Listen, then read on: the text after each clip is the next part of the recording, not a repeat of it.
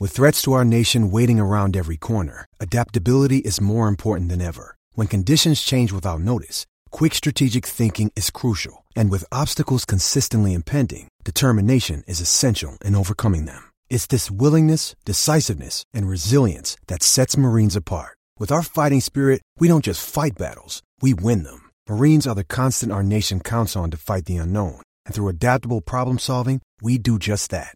Learn more at marines.com.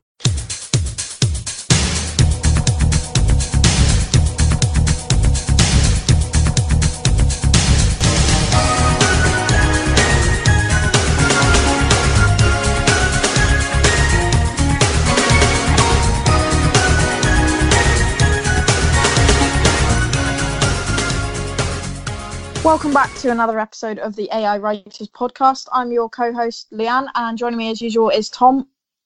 Joining us today is Carl Kopak. He is known to be the veteran of AI. I have to get that in there every single time just to annoy him. Carl, how are you? Cheers, Blue Tick. Yeah, I'm fine, thanks. I have to get that back into you. I always have a little dig at Leanne for having a blue tick while I haven't got one, despite the fact I've been writing about Liverpool for several hundred years now. Well, it's good. It's always good to have you on, and obviously we're talking at the back of the Merseyside derby and Liverpool's really resilient win against Burnley. So lots to discuss today. And Carl, do you want to kick us off with discussing your article? Okay. Well, basically, you see, one of the things about writing is that every now and then you get to write about a topic while your head is absolutely in bits, and the job of the writer is always to try and get your points across as calmly and relaxed as possible, to say, you know, there are the things I want to say in this article, and these are they, 1, 2, 3, and you do it like that. This article, I couldn't do that, because how the hell do you write 1,000 words on what happened on Sunday? So I tried to put it around the fact that there are games that we all know of by name. So, for example, if I would say to you the Gerrard final, you know exactly what I'm talking about there. If I were just to say the word Istanbul, you'd know what I was talking about. And it goes the other way. There's the Zidane final that people know what I mean. What would you mean by that? And that's by no means flattering to Zidane. He'd probably want to forget that. And I made reference to the point that when the ball, I was at Anfield on Sunday, when the ball came over, I had this absolute nailed-on certainty that someone was going to score who doesn't normally score for Liverpool. And he was so low down, Divock Origi, in my listing, that I went for Joe Gomez, because I forgot Origi was on the pitch. I should explain, I was very low down on the Anfield Road, so I didn't really get to see Origi's run down the side, or I thought it was somebody else, because I was that low down. It's just a forest of legs from there on. And so obviously when the goal scored, I have no idea who scored. I just know it's a goal. I'm jumping around like a maniac. As I said on the main pod this week, I was hugging a 70-year-old woman who was standing next to me for much of it. And I also hugged an Everton fan who didn't seem to want me to do that. And so when George announced goal scorer for Liverpool is Divock Origi, I think I laughed for a full minute. So it's about moments like that, really, and how it would have been unfair had we drawn that game. But at the same time, it was a fair result because Everton were really good. That's the best Everton side I've seen out at Anfield since about 1987, and I've seen a fair few. Thanks, Leanne. And yeah, it's just basically it's trying to get all that into a lucid and cogent article. I'm not completely convinced I did it, but the big thing obviously is just the fact that this side just keeps going on, and even when you think things are going against us, and this happened the other day as well, then you know, you just have to keep going, and the derby is such a hard game to do that. But I thought we were brilliant as well. But it's all about Divock Origi. God bless Divock. There's only one Divock Origi. Leanne, I'll let you react to Carl's article. What did you make of it, and what are your thoughts on the Divock derby, as it's going to be known? Yeah, I mean, I thought it was a good article. I'll tease Carl all the time about being a veteran, but he is a very, very good writer, and I think he sums it up perfectly. I think coming into the game, you would never have thought Divock Origi would be the one to get us the win. Yes, he's got a great record against Everton, but you know, he's been very much out in the shadows at the moment, and that Wolfsburg loan really didn't help him. I think it was 2014-15 was his best season to date. I think that's the right date anyway, before Funes Mori completely destroyed his career. And from a nostalgic point of view, it was great to see Origi kind of put the two fingers up to Finis Mori and to Everton and say, you know what, I'm back now.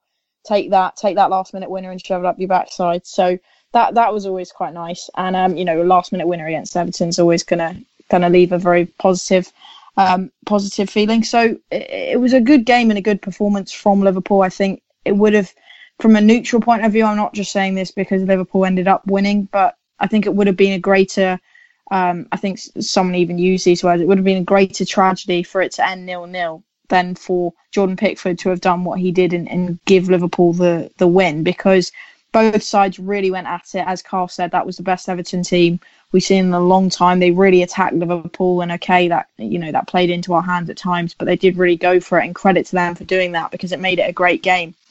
As for Divock Origi, I don't think we can really ask too much more of him in a game like that. It's always going to be hard coming in, and he did miss a golden chance beforehand, but he picked himself up, he picked his head up, and actually for the chance he showed great awareness and tenacity to get there, because everyone else was kind of ball watching. Virgil van Dijk, I'm not quite sure what he was doing taking that shot, but in hindsight it worked out, so good one, Virgil. But it's a tricky one, because as good as the goal was and as positive in terms of result it is, I don't think it's actually going to do anything for Origi's career at Liverpool. I think we kind of saw that at Burnley because he fell flat again. I don't care. Yeah, I'm not saying I don't care at all. He's kind of served his purpose for me. If he does nothing else for the rest of his Liverpool career, it's absolutely fine, because that if he mows the pitch now, that's fine by me. If he just mows the pitch for the rest of his Anfield career, I'm really happy with that. But I think you say something that it's really true what you say there. Everyone panicked when that ball landed on the bar twice, and you've got to give him credit for leaping in and thinking, that's mine, I'll have that. Because the keeper was absolutely in bits. He just completely lost it. He didn't know where anything was, what his name was, why his arms were so short, all that sort of stuff. And Divock Origi to get across, because he's got to angle his body to get it around the goalkeeper, because he's a tall lad, obviously. But there's other things that, I imagine we've all watched the goals at least 300 times. But there's two things I've noticed recently. One was pointed out to me. If you watch what Van Dijk does, he turns away after his shot and starts running back towards the goal while the ball is bouncing. So he must have had a really weird view. He thinks he's put out for a goal kick, and suddenly he turns around again, and the cop's gone mad, and he doesn't know why. But my favourite thing, my Gilly pointed this out to me, is if you watch it again and you can get the right angle for it, when the ball goes in, Origi gets the ball out the net, gives it to Sadio Mane, and Mane holds the ball out to Idrissa Gueye because he'd been time wasting in a sort of, go on then. And I love that. I love the element of that needle. Oh, I love that Sadio did that. My favourite one, there's so many brilliant moves, but my favourite one, it's someone's done like a caption. It's just every single play, what's going through every single player's minds when the ball goes into the net. And Virgil's one is just, wait a second, did I just hear the crossbar? Yeah, exactly. Yeah. Why did I just hear the crossbar?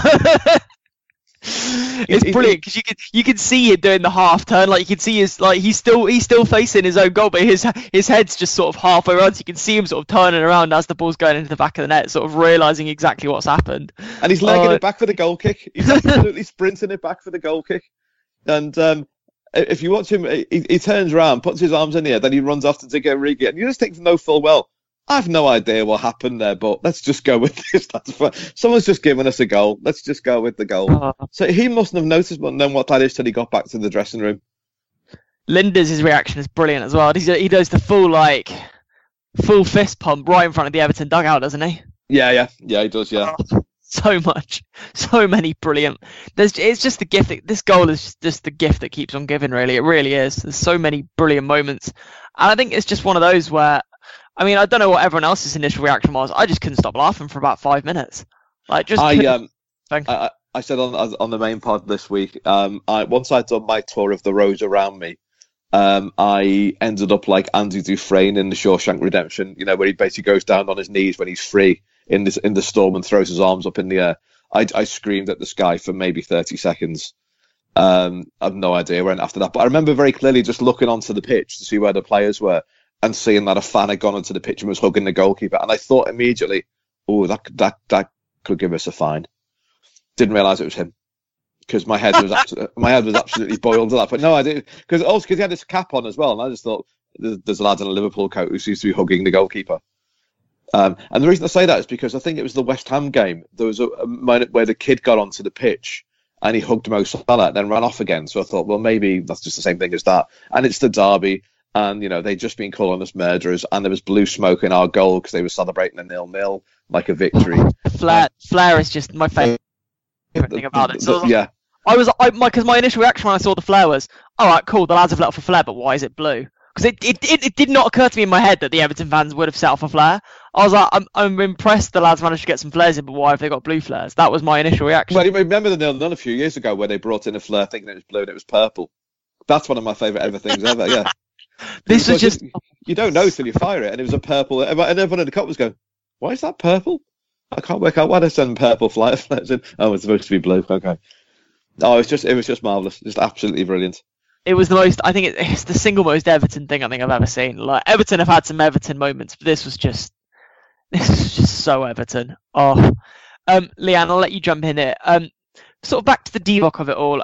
How sort of fitting is it, do you think, that it was Divock Origi who ended up scoring that last goal? Because him and Everton, as you mentioned, do have some history, both good and bad for Divock. 3 of his 13 Premier League goals now have come against Everton, but equally, he's obviously had that horrible injury there. So what's your thoughts on the Divock Origi of it all? Yeah, I mean, as you said there, the main thing is that injury he sustained against Funes Mori. He was at kind of the height of his career to that point. He had done very, very well at Liverpool and he was kind of gaining momentum. A lot of people, when he initially came in, I think he had been named as, the striker within the worst 11 in League One or something. Yeah, and everyone's thinking, God, who is this bloke? He's going to be awful. And he came in and, he took a while to get started, but he did show strength. He showed power. He showed pace. And people were thinking, you know what, this guy can hold up the ball. He can finish it. He's got that little bit of sprinting about him. He can, he can stretch defences. And so there was this optimism of what this kid could do. And then came Funes Mori and that challenge, which just kind of threw that all in the tank. And what's really happened since, as we all know, has been that Wolfsburg loan. Nothing really happened there. He's come back to Liverpool. He's not really had any chances. Not really been in amongst the team at all. Dominic Solanke's probably more favoured than him, even though we've not seen Solanke. So it's an interesting one because I'm really, really happy for him. And as we've said, who cares if he does nothing for the rest of his Liverpool career? And I do think it was a moment he needed against Everton, just because for right now, everyone will look back at that Funes Mori challenge. And I really hope when it comes to the end of his career or wherever his career takes him, that's still not the case of hindsight. But right now, it is definitely a feeling of this kid was going places or looked like he was going places and it all got stopped. And that was because of Everton. So it's nice for him personally to get that, and obviously for Liverpool to get the result in the title challenge and against Everton. So, yeah, lots of positives, as I would say. Though, as I mentioned before, I don't think it's going to really change his future. Whether I care about that as a fan, I'm not sure I do, because I'm not his biggest fan. I think he struggled ever since that injury to kind of build up a momentum or build up any kind of consistent game time. And that's partly his fault, but that's also partly because Liverpool have progressed.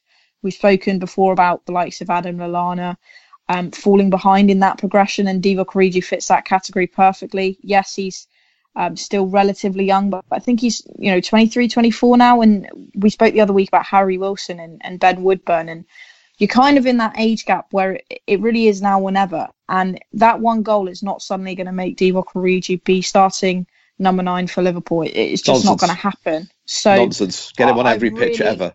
Absolutely not. He was dreadful against Burnley. I will not have any Divock Origi slander. No, you didn't. This pod is a Divock Origi slander free zone. You did not let me finish. As I said before, I don't mind what he does for the rest of his Liverpool career, but from a future standpoint, I don't think he has got a career at Liverpool. And I just hope wherever he lands, wherever he does go, if it is back to Germany or into the Championship or somewhere else in the Premier League, I hope he is able to get that consistent game time and that momentum so that he can continue to move past that Funes Mori challenge, because right now his career has been defined by that moment. May the good Lord bless his sweet, sweet breath. That's the way I look at it. But can I talk about that Funes Mori's challenge, though? because that too is the most Everton thing in the world. He does something really interesting. So he does that when we're 3-0 up at Anfield. We're absolutely rampant. And Coutinho is absolutely running the show at that point. So he kicks him off, gets sent off, then he touches his badge and walks off, and his teammates look at him going, well, thanks. We're now doing this with 10 men, and Coutinho's ripping us to pieces, and then we get a fourth goal, and he still kisses his badge, and they all applaud him. I will be absolutely going berserk if I was a player or an Everton fan at that point. I love that. That's just amazing. Hey, aren't I great? I kicked him in the air. Well, yeah, now we're going to lose 4 or 5 instead of 3. Well in, mate. Brilliant. Aren't you a hero? To be fair to Everton, they were gonna lose 4, 5, 6. I mean, this was when they were at their absolute nadir. It almost I don't think I've ever felt sorry for Everton before, but at that moment I was just like, you know what, this isn't fun anymore. This is like kicking a dead puppy. It's just. I mean, it was fun. Oh no, it was fun. Like, don't get me wrong, it was still enjoyable, but it almost reached the point of not being fun anymore. Almost. No, never. There is no point. There is no point in history where that could happen. Absolutely no way. I just thought that was hilarious, and I didn't even think about that challenge until I was on my way home afterwards, and I thought, that was quite a nice moment. I think they're going to make things a little bit difficult for us when we go to Goodison Park, but the good thing about Everton is by then they could be terrible. They could have gone through 3 more managers since then. You just don't know. That really was their chance, I think. And because obviously last season at Goodison, no one cared because it's before the City game at the Champions League, and I went to that, and I could have done a crossword. It was that boring, but that's what made that so glorious, is the fact that Everton really should have done something. I was thinking there's going to be a goal in here for once in a derby. I'm not convinced it is us. They could get something from this, and the fact that we were so resolute in what we were doing, and then to score that goal, I was just amazing. It's in the top 5 games ever for me. It really is. I loved every minute of it. Same. What was I going to say? Not my favourite thing, but one just to lower the tone slightly. We still haven't lost a single derby game since Roy Hodgson said that getting any result at Goodison Park would be a utopia. October 2010, not that I'm counting. Still haven't lost a single game to the Ev since then. Nope. Oh, it's glorious. What was I going to say? Yeah, I was going to say, the Funes Mori thing. Just briefly back to it, like. That is about all they have to cheer, though. Like, snapping our players' legs is about as close as they get to a derby win these days, isn't it? Yeah, and I can sort of understand it, to be honest, in some respects. If someone does that to David Silva when we play them on January the 3rd, then I can sort of understand it. But not if we're 3-0 down. If you want to do that, do it in the first minute, for God's sake.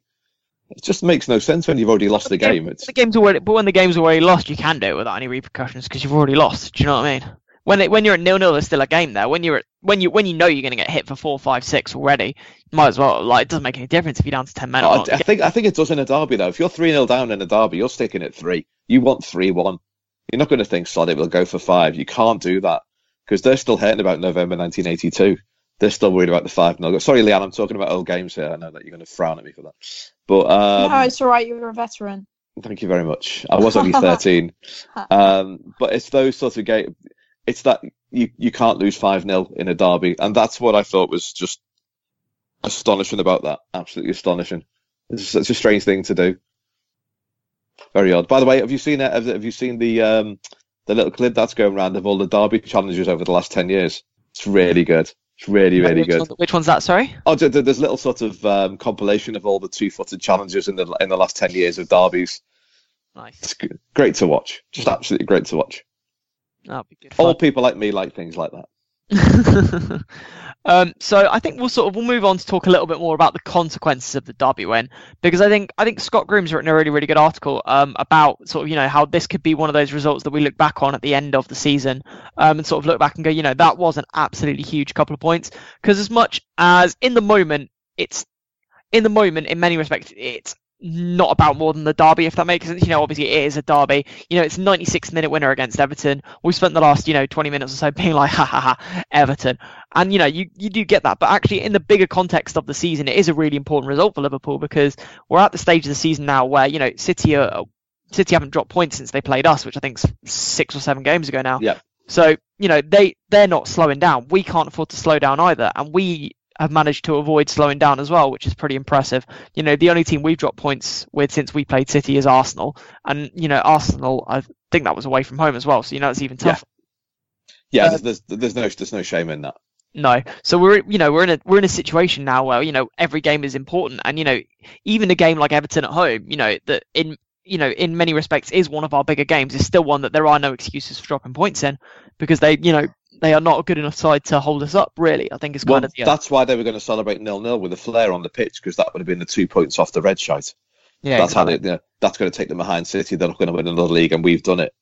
That's what made that so beautiful, I think. And it's a case of that I was thinking, actually, if this stays 0-0, I don't know what to feel, because I can understand why it's 0-0. And I thought we did enough to win it, and we had the chances with Shaqiri and Mane. But at the same time, I think it was a bit harsh for us not to win at the same time, just because we're better than Everton. So in context of the season and everything, I think it's one of those things. Well, a perfect example. Sorry, I've laboured that point massively, but what I'm trying to say is the effect that has on Man City. And I know they won at Watford, but the perfect example of that is the absolute fury of Danny Mills, the former Manchester City defender, who was just finding anything to be appalled at because he was so hurt that Liverpool won the derby in the 96th minute. And that's the thing that we've got to keep doing now. I know this is what Scott's article is about as well. What do you do about Manchester City when they're doing all this sort of thing? And the answer is you win games in the 96th minute. You win games when you're a goal down at Turf Moor when it's freezing in December and score 3 times. And that's the only thing you can really do. You've just got to keep going. And I know we referenced the season that's on the main pod last week. We referenced the fact that there was that season in the 90s where United were 12 points behind Newcastle, and they just kept winning 1-0, 1-0, 1-0, 1-0, and they won the league. And that's all we can do, really. So that little outburst by Danny Mills, I was just as delighted as that, because we've got onto their skin as well. Yeah, that's the thing. There's been so many Liverpool fans all over Twitter. Like, Nick, every time City play, it's just so frustrating because they never drop points. But then you've got to take it from the other side. City fans have sat there going, why wouldn't Liverpool just go away? I think they've probably made the best start in the history of top division football, and they are 2 points 2 points clear. At this stage last season, I think they'd already shrugged off United to 10 points. They haven't had a title race. This City's, and I think that's kind of what scares them a little bit, because they haven't been challenged. They're not used to actually being under a bit of pressure. One of their fans said, there's a beautiful description. He termed it in very, very offensive language, but he said basically Liverpool are like wasps at a picnic. They just won't go away. They're just always going to be there. So if we go a goal down at Burnley, they've already won their game midweek, and they're thinking, oh, you won the derby, happy days, we're going to get another 2 points back on you. Nope, here come Liverpool again. It's deeply annoying, but it really cranks up the pressure. Even if they're battering people all over the park, that's still going to get in your head at some point. It's like United eroding down Newcastle. That's the season that Kevin Keegan went nuts. I mean, they've got Chelsea at the weekend, and suddenly they're looking at a game against Chelsea, who are 4th in the league, and they're thinking, we've got to win this. A game against, where Chelsea have just lost. I mean, this was a big deal. Yeah, this was the Arsenal thing as well. Like, I came out of that Arsenal game that we drew, and I was really frustrated because I was like, any other season that's a good point, but I can't get hyped about a point away at Arsenal, because it's just not. It's at the end of the season, it might not be enough, and that's where we're at now. We're at the stage where literally every single game, and probably including playing each other, is a must-win game, and obviously. The sort of, the mantra must-win game, every game's must-win game, it's overplayed, but this season it really, really does feel like it, doesn't it? Which explains Man City's tactics at the home game. It was just a case of don't concede. Do not give them a single thing. Sit back. Play 3 at the back if you need to. Don't push Kyle Walker up. Just take the points, because this is a long-term plan. Just do not lose to Liverpool, rather than let's go for the throat, which is what they're doing with everybody else, including the top teams as well. They did it with United as well. And that's the thing, really. You've just got to. The people we've dropped points against are the sort of people it's no shame to drop points against. Where if they've dropped it at Wolves, they dropped 2 points at Wolves, which is going to get in their heads a bit as well. We've dropped points against City, Arsenal, and Chelsea, and we've beaten Tottenham. To be fair, Wolves are a good team. I think they've proven that season. But are they though? Because they are, but they're not getting the points. They're not getting the points. You've both made good points in terms of our position with Manchester City. I think a lot of people, and It doesn't matter who you talk to, if they're, just general football fans, or even Arsenal fans, Chelsea fans, and Spurs fans have been saying things like, "Oh, City have looked amazing this season. There's no way that anyone's going to catch them." And I just sat there and I looked at them and I thought, you do realise we are only 2 points behind, and people, for some reason, they just couldn't comprehend that this idea that City have been so amazing and yet they're only 2 points ahead of us. Because I think we can all agree that Liverpool still, we keep kind of hammering on about it, but Liverpool still haven't hit their heights, and whether that's just a new approach that everyone's now getting slowly used to remains to be seen. I think it is just a bit more pragmatism. But even so, people are saying how frustrating it must be for Liverpool to be second because this is their best start ever to a Premier League season. But actually, take Man City. Look at what they're doing within this Premier League. Look at what they did last year. They are literally, financial fair play, they've probably broken it to do so, but they are setting records. They are playing some outstanding football. They've got amazing depth. I think the other day they basically rested half their team, and yet they still had all internationals in there, all very, very strong internationals. They had to make do with Gabriel Jesus. What a shame. Yeah, exactly. So the amount of depth they have is absolutely crazy, and I actually think it's testament to how good and how much this Liverpool team has progressed that we're only 2 points behind them, because people will sit here and say, it doesn't count for anything unless City do slip up, if they do stop that momentum and we take over. And while I agree, I think, there's no prizes for coming second place at the end of the day, I do think at this stage in the season, there's so many more games to play. It remains to be seen if Liverpool will still be in the Champions League. And if we aren't, I can't really see Jurgen Klopp taking the Europa League as seriously. But, there's loads of factors, there's loads of games to play, and I think it's a real testament to this side and what Klopp is doing at Liverpool that we're only 2 points behind a record-breaking Manchester City team. Well, I think if we go in the Europa League, then us three are playing in the Europa League squad, because I think that's how seriously they're going to take it. I'm probably better than Moreno, so. There's so many things I could say there, but I'm not going to bother. It should be noted that I'm a striker, so I'm definitely not better than Moreno. Well, maybe at finishing. What are your penalties like? They're very good. That was a low blow. That was a low blow, everyone. Good, thank you. For anyone who doesn't know, I missed a penalty last week in my football match, and Carl is being very polite and bringing it up because he doesn't like the fact that Alberto Moreno isn't the best at football. But back to Origi, I guess the question I want to ask both of you, it's kind of more back to Carl's article, but in between the two. I guess it goes back to Origi's future and what you see happening from now until the end of the season. We'll come on to what happens after summer a bit later, but where does this leave him? Does he now think, okay, you know what, I've maybe come up in the pecking order a little bit. I'm maybe a little bit ahead of Solanke now, who we haven't seen in a while, who was fit for that Everton game, but didn't play any part. Does he now think, okay, I've got some attention here because of that goal. I've got to use that as a basis to really move forward for the rest of the season? Or is it just a case of, you know what, lad, you had a great moment. You will probably have that moment to live off forever with Liverpool fans, but that's probably going to be it for your participation in this season, and you're not really going to see a change of fortune from here on in. I mentioned it in the article. I mentioned the comparison with Andrea De Sena, who was, I should point out, absolutely awful for Liverpool. He was a terrible left back, but he scored a lob in a 4-1 win against Man United, and he scored the goal, which I think was the last goal in a 4-0 win at Real Madrid. So he will always be rewarded with a smile when his name comes up for me, because he did those two things, but he was terrible. I can't see Origi having much difference, to be honest. It'll always be the Divock Origi derby. I can't see that moving on anywhere, to be honest. Solanke played 2 derbies last year, and I thought he was really poor in both of them, which is not his fault. He's a young kid, and it just didn't go his way, particularly when no one was bothered about the Goodison derby at all. But I can't see it, really. I think he's too far gone for now. I mean, it'd be nice if he could, because the lad can finish. He can finish, but Mind you, he did it at the post on 2 yards.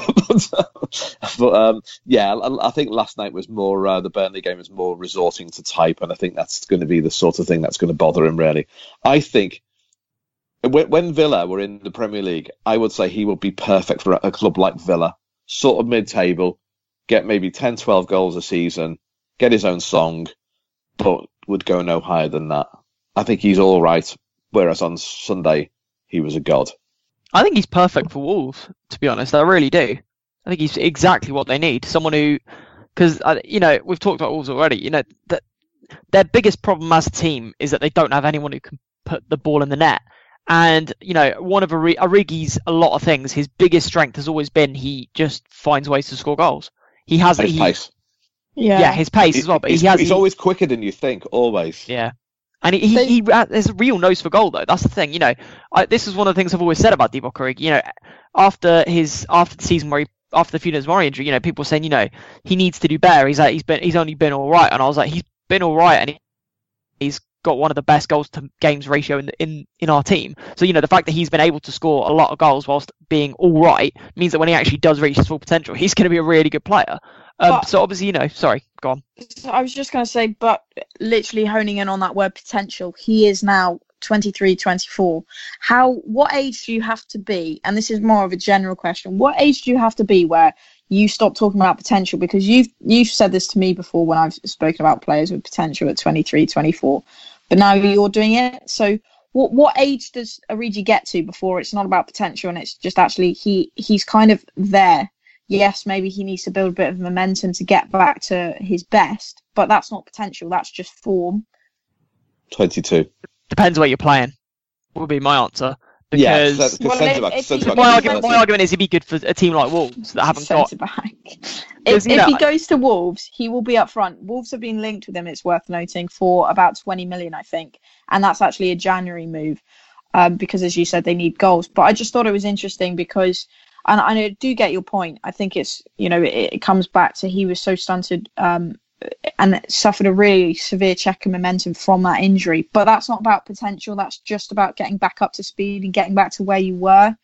Potential growth beyond that, I'm not sure that's really a case anymore, purely because he's in that 23, 24 bracket. He has gone to the Bundesliga. He hasn't really made a case for himself there. Okay, the formation and the positioning maybe didn't help him out, but this is really crunch time for him now. If he is going to go, whether it be in January or summer, he's got to make that move wherever it is, work straight away.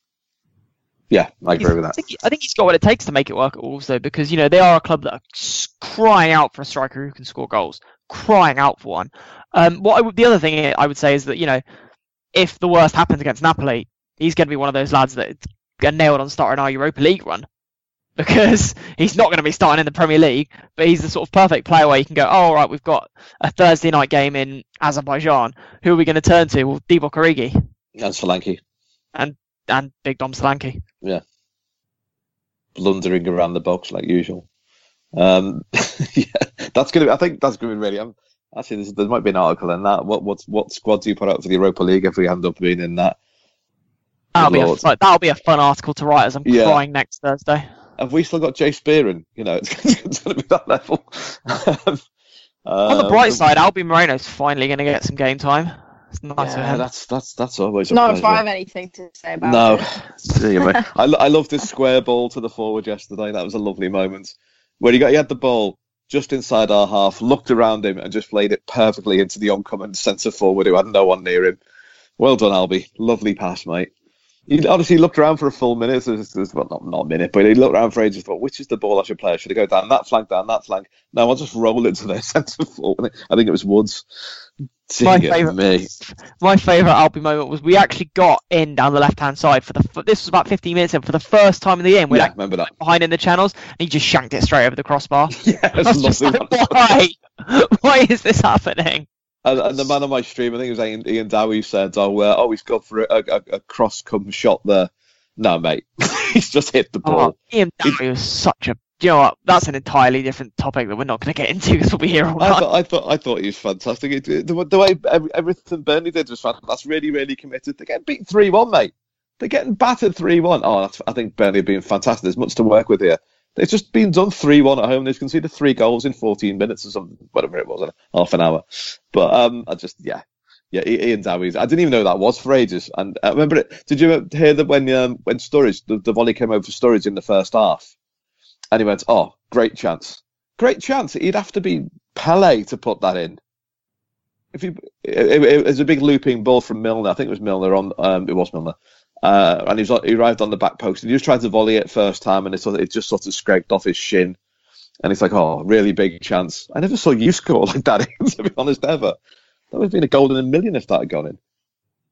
Yeah, no, it was just one of those moments, wasn't it? So I think we'll move back to sort of the consequences side of things. So, how big do we think? Because we'll include the Burnley game in this as well. Because I mean, for me personally, I thought the Burnley one was absolutely phenomenal. I thought that second half performance was one of the here's something that was going to I hate that certain phrases in football can't really be used anymore because they're perfect to sort of describe the situations.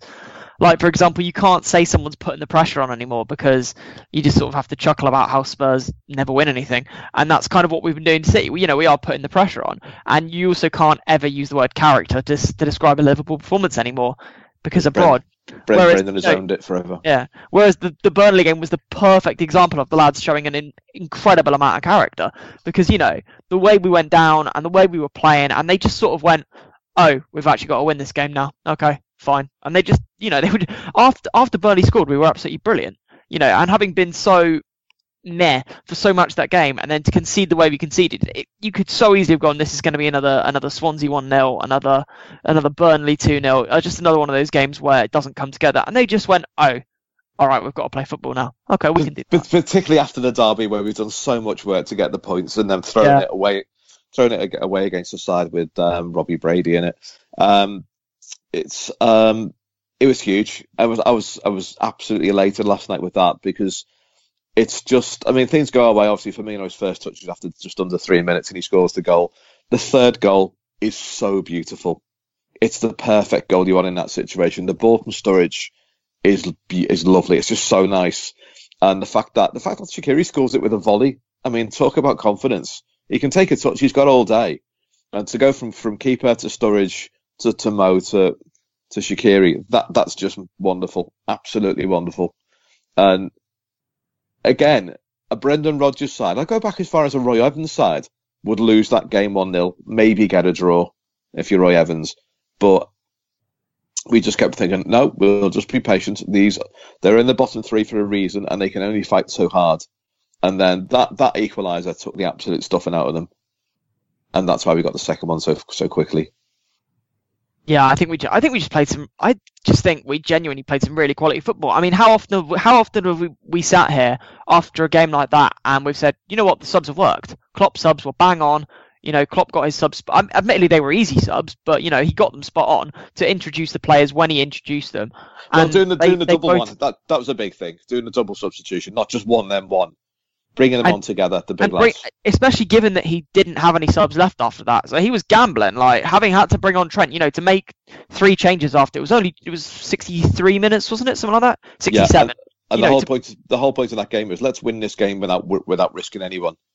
That was the biggest point. And to do that and think, okay, well, we're just gonna throw everything on in 63 minutes. That took real balls to do that. And this is sorry. And bearing in mind, we've got a 12:30 kick-off on Saturday as well. Yeah, but this was what infuriated me at the weekend, because at the weekend I just thought the subs were really passive at the weekend, and I just kind of thought, I appreciate you've got to manage the squad a bit, and I appreciate you've got to manage the Burnley game midweek, but this is the derby. You can't bring off, Sally. You've got to throw the kitchen sink at this. We need to win this game, and that's exactly what he did in midweek, and it paid dividends because both Bobby and Mo were brilliant off the bench, and the lads really seemed to pick up. It was a really, really top performance the second half. And that's if you look at the other side of that, Everton's last substitution in injury time was Kurt Zuma to shore things up, and he gives away the free kick. And then he doesn't track Divvy. Yeah. At all. Just watch Divvy. And I like Marco Silva, but that's they're the margins you're talking about. Yep. It just went his way, and I'm all for that. Yep. Peak Everton. It's just so Everton, to battle so hard and to actually play well, and to come that close to a point, and then for us just to go, lol, no. Like, well, Harry made a good point. Well, the Cam told me this, but Harry made the point that you've got a new generation of Everton players, and they haven't got any they haven't got any scars from former Liverpool defeats, apart from the Mane derby at Goodison maybe. But this is a whole new squad that they can come fresh, they can get into Liverpool, they're not panicking all the time because they've been there before and lost, and then it's probably one of the worst ones. It's the worst way you can lose. It just is, and so they've now going to carry that into future derbies as well. I think they are going to kick us to pieces at Goodison though. I think it's going to be a tough game at Goodison, but massively. In terms of the wider implications for the season, I think it was a big win. Obviously, in the derby, it's always going to be, but especially when you look ahead for Liverpool's fixtures, we've got Bournemouth away next, which is going to be a very tough game there. It is ahead of Man U in the league. I know that probably says more about Man U than anything, but they are doing very well, as they always do. And they'll be tough to beat at home. We've got Napoli then a few days later, so we've got to balance the two games, which is always going to be hard. And so we're going into that Christmas fixture list where we need momentum. Momentum is effectively your 12th man. So I think it's really important that we keep up this pressure on Manchester City as well. So Burnley was a really, really good result and a really good fight back from a team that was much changed. No Salah, no Mane, no Firmino, and yet we still managed to get the 3 points. So I think that says a lot about the position of this team. I can hear Kennett and Rose screaming at the fact you used the word momentum. And also, I thought the midfield was very good yesterday. To say what it was up against, just a team who were just going to kick us all over the park. That was a really nice thing to see. The big thing about last night is the fact that that wasn't your Liverpool first team, and they still came up with the goods. That was a lovely thing to see. As for the future games, I think Bournemouth is going to be tricky, but the fact that it's an early kickoff might be a thing. I'm not sure. And as for United, he's going to come for a draw. He can't lose that game. He just cannot lose it. And I thought United were good last night. I watched that game as well, and I thought the way they came back at Arsenal was really impressive. But I'm also made up that De Gea threw one into his net as well. That was nice. I think if we can actually beat United, I think that would be the biggest win of the season, because this United, we never seem to beat United. Even when they're really bad, we rarely beat United. Like, United have to literally beat. Because he can defend, because Marino's great at 0-0s. He's fantastic at them. He loves it, and they just always get so scummy and so jammy. I'm bricking that fixture. I really am. If we can actually beat United this year, that would be such a big result for our season, I think. It really would. I don't think it'll be bigger than Derby unless it's 98 minutes and it's a goal by Brewster. I can't think of anyone else. Camacho, yeah. Hang on, what's the third goalkeeper? Who's the third goalkeeper these days? Whack him on, put him up front for 10 minutes, you never know. Jordan Pickford coming on for Liverpool to score. No, that's probably not going to happen. He's already won us one big game this season. He's one of my favourite players of all time. Love that man. Love him. Okay, I think we will with his little arms. with his tiny little arms. I think we'll fun fact: we did the on the Rate Don't Hate pod of the weekend. I said that I thought Jordan Pickford was really shit, and Adam said, "Did you say really short or really shit?" And I said, "Both." Okay, we are going to have to call it there, guys. It's been a cracking pod, and it's been great to have you on, Carl. Is there anything that you wanted to plug before we go, Carl? Not really. Actually, do you know, I'm going to go a bit off because I'm not really talking about things I've written, but can I ask as many people as possible to listen to the main until the next podcast, because we don't just talk about football, we talk about life, and we interact with our listeners, and we talk about whatever they want to talk about, be it the career of Tony Blackburn, which is what we did this week, your favourite sweets, and obviously there's some football talk in there as well, it's me, Trev, and Cam, and I forget the name of the producer, but he's pretty good, I think.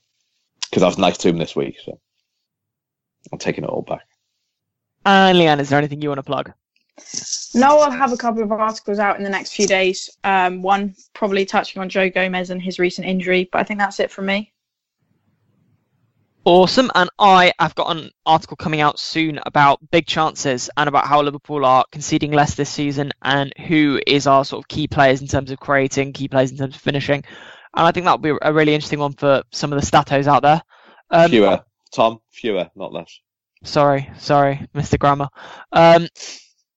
He was actually alive when grammar was invented. Fun, true story.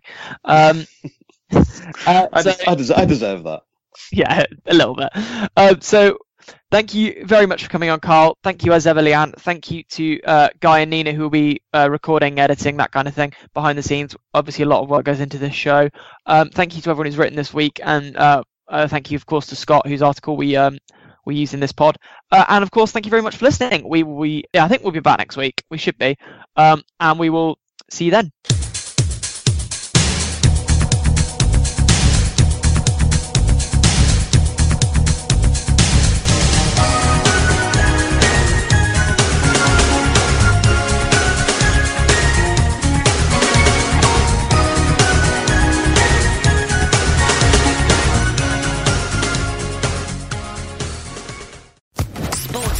Podcast Network.